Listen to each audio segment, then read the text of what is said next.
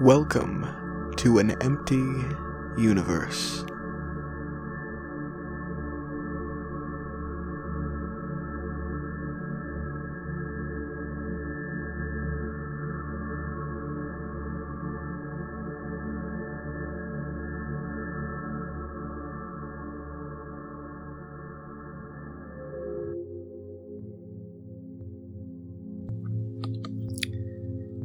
This is William Brown.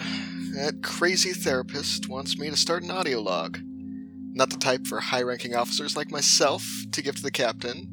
Not the ones for away teams. Not even for the doctor himself. No, as a diary. It's easier and more likely to be done than a written diary anyways. What does he know? This will be entry 1, I suppose. Today Susie looked at me on the playground wrong. Michael looked at me for the first time, though, so all in all it was an up day. Okay, I'll be honest. Her name wasn't Susie, it was Cody. And my god, did she say the stupidest thing. Barometric stabilizers will be perfect for scanning the nebula. Sure, you could use them to measure fluctuations, but what'll you be able to make of it, huh? It's like looking at ocean waves and trying to map the surface of the moon. The Michael part was right, though. She's cute.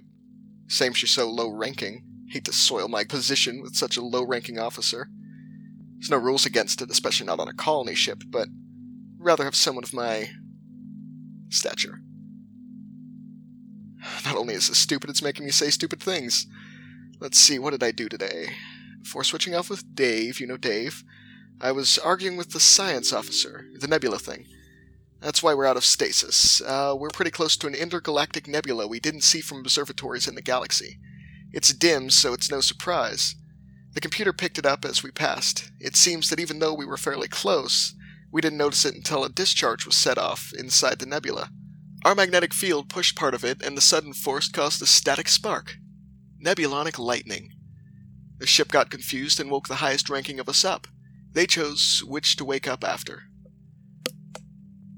Well, now we're spending a couple of days looking at this thing. We have around 6 hours before we have to go back under. I'm not excited.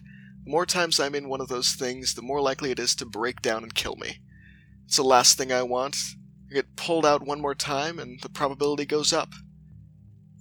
Maybe I shouldn't have signed up for this. Colony ship pilot, that is. Hell, I'm getting bored with this.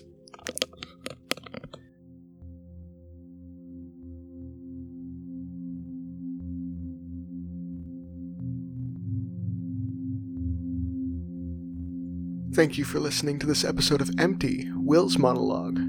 Written and produced by Alex Olson, performed by Alex Olson as William Brown. Feel free to give us to your friends. We can't expand if you don't give us reason to.